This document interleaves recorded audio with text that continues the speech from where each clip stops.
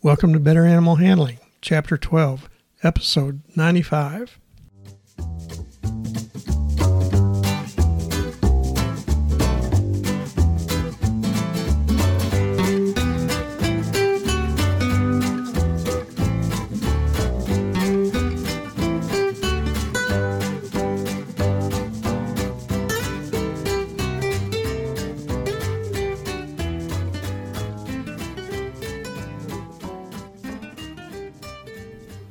From the Center of Missouri, USA, I'm C.B. Chastain, your guide to better animal handling, and Abby, my cattle dog and humane care advisor co-host.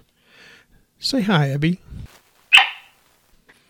Our goals are to improve your knowledge of why domestic animals, from Chihuahuas to Clydesdales, act as they do, and how to better handle them safely and humanely. Today's episode is on safety considerations for cattle. Our topics for this week are handling facilities for cattle, and handling methods adverse to good care and safety of cattle.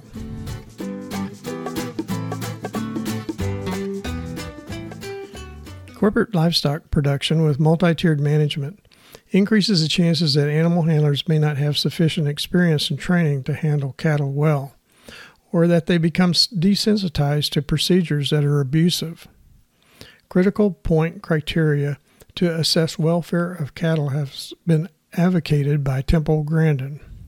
These include how many cattle are limping, the percentage of cattle that vocalize during handling, which should be no more than 3 per 100 head, running into gates of fences, that should be 1 per 100 or less, and percentage that fall down, no more than 1 per 100 head.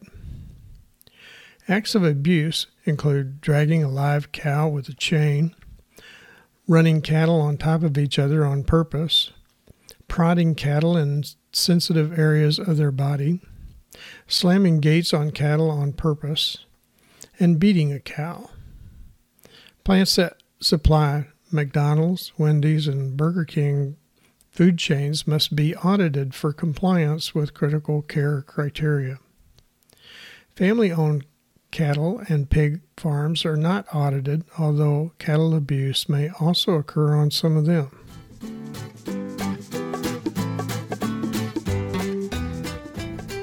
Cattle handling facilities can have physical hazards to cattle or be a psychological barrier that prevents them from moving in the facilities in ways that prevent them from injuring themselves or each other.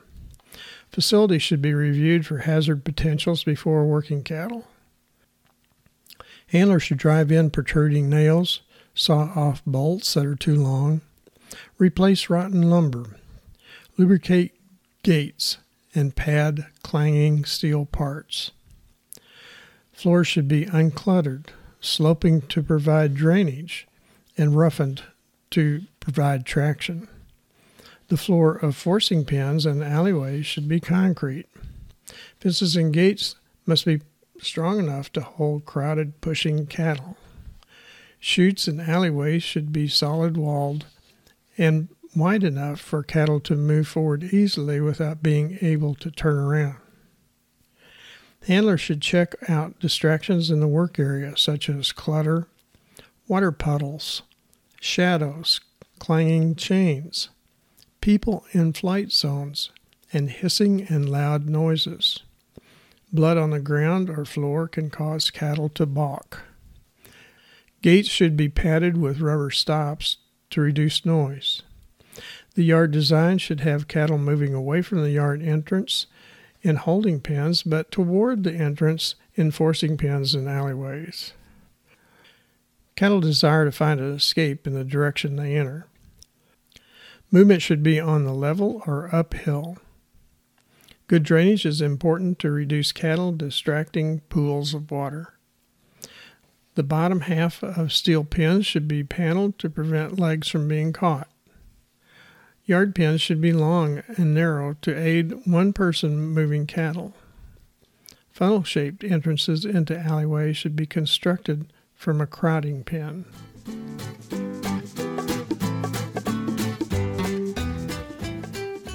Unfavorable handling of cattle results in decreased weight gains and performance, decreased immunity and resistance to disease, and bruising and injuries. Common handling procedures that cause stress include disbudding, dehorning, vaccinations, castration, weaning, pregnancy checks, dipping, and drenching. Yelling agitates cattle. Handlers should speak at a normal level with a low tone of voice. Talking to an animal in a calm manner can reduce fear in animals and agitation in the handler. The handler should desensitize cattle to things that may be scary to them. Cattle should be worked in groups whenever possible. Individual animals worked alone are easily stressed and panicked. An escaped animal should never be chased. After herding it into an enclosure, a handler should allow 30 minutes for it to calm down before trying to draw it back into a familiar group. Electric prods are painful and will panic cattle into injuring themselves and other cattle. Plastic paddles, flags, and streamers should be used rather than electric prods to move or turn cattle. When moving cows with calves, handlers should begin slowly to allow grazing cows to gather their calves. Cows will hide young calves and graze away from them, returning about every 4 hours to nurse. Rushing a gathering process will result in the cows abandoning their calf. Situations that cause cattle to refuse to move or balk can cause cattle to injure themselves as well as cause inefficiency in their handling. Common causes for balking are seeing commotion or hearing loud noises at the end of the alleyway, seeing a dead end in the alleyway, people being in the way of cattle movement, anything that flaps, strange smells, shadows, and drains, and moving into sunlight. Anything that contrasts with the general appearance of the ground or flooring will cause cattle to stop, put their head down, and focus on what appears unusual. Means to prevent balking includes having a chute with a head gate that faces a holding pen with resting cattle, using small pens, and working small groups at a time, using the same flooring throughout a forcing pen in an alleyway, having a floor or ground that is level or a rising incline, providing a direction of movement into bright but not blinding sunlight, using curved alleyways in solid walls that allows cattle to view 2 body lengths ahead, padding steel working equipment, and reducing the width of crowding pens. Feeding and providing water to cattle in holding pens without working them will help desensitize them to the fear of being confined and being around handling facilities.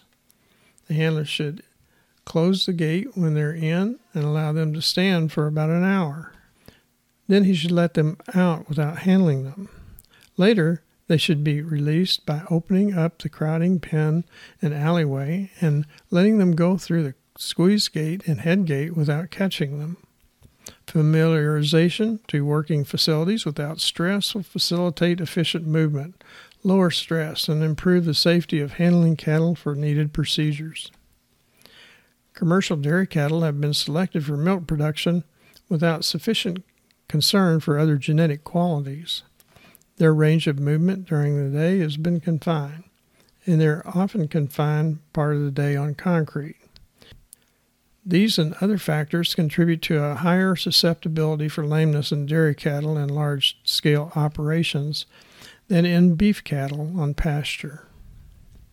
Docking tails is an amputation of up to 2/3 of the tail length as performed on some dairy cattle to reduce a soiled tail from contaminating milk, handlers, and equipment.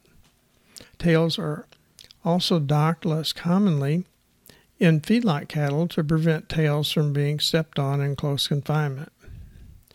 The adverse effects of tail docking in cattle can include inability to avoid biting insects and associated abnormal avoidance behaviors, stump infections, and neuromas.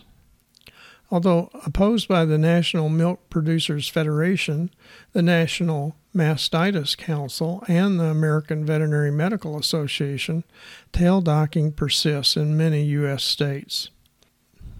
It is illegal in at least 3 states and 5 European countries.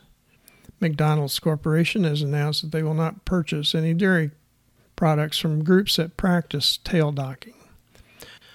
The USDA has proposed a rule that would prohibit tail docking and require lameness monitoring in cattle that produce dairy products that can be labeled organic.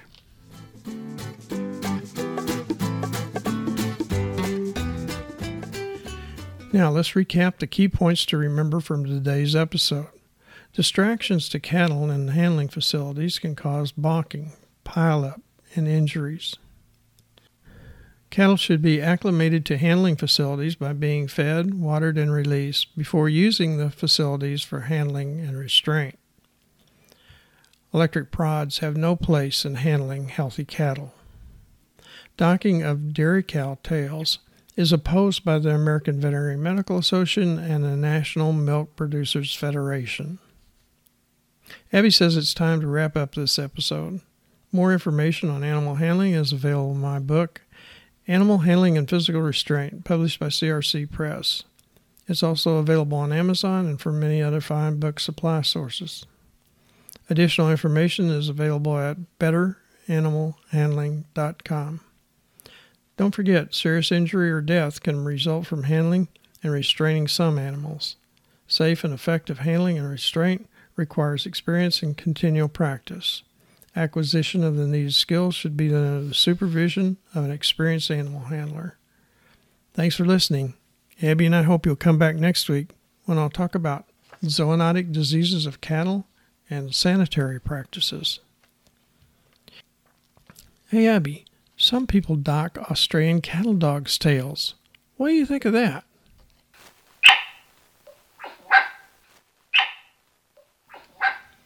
Oh, anyone that tries will have a tail to tail, but it won't be yours.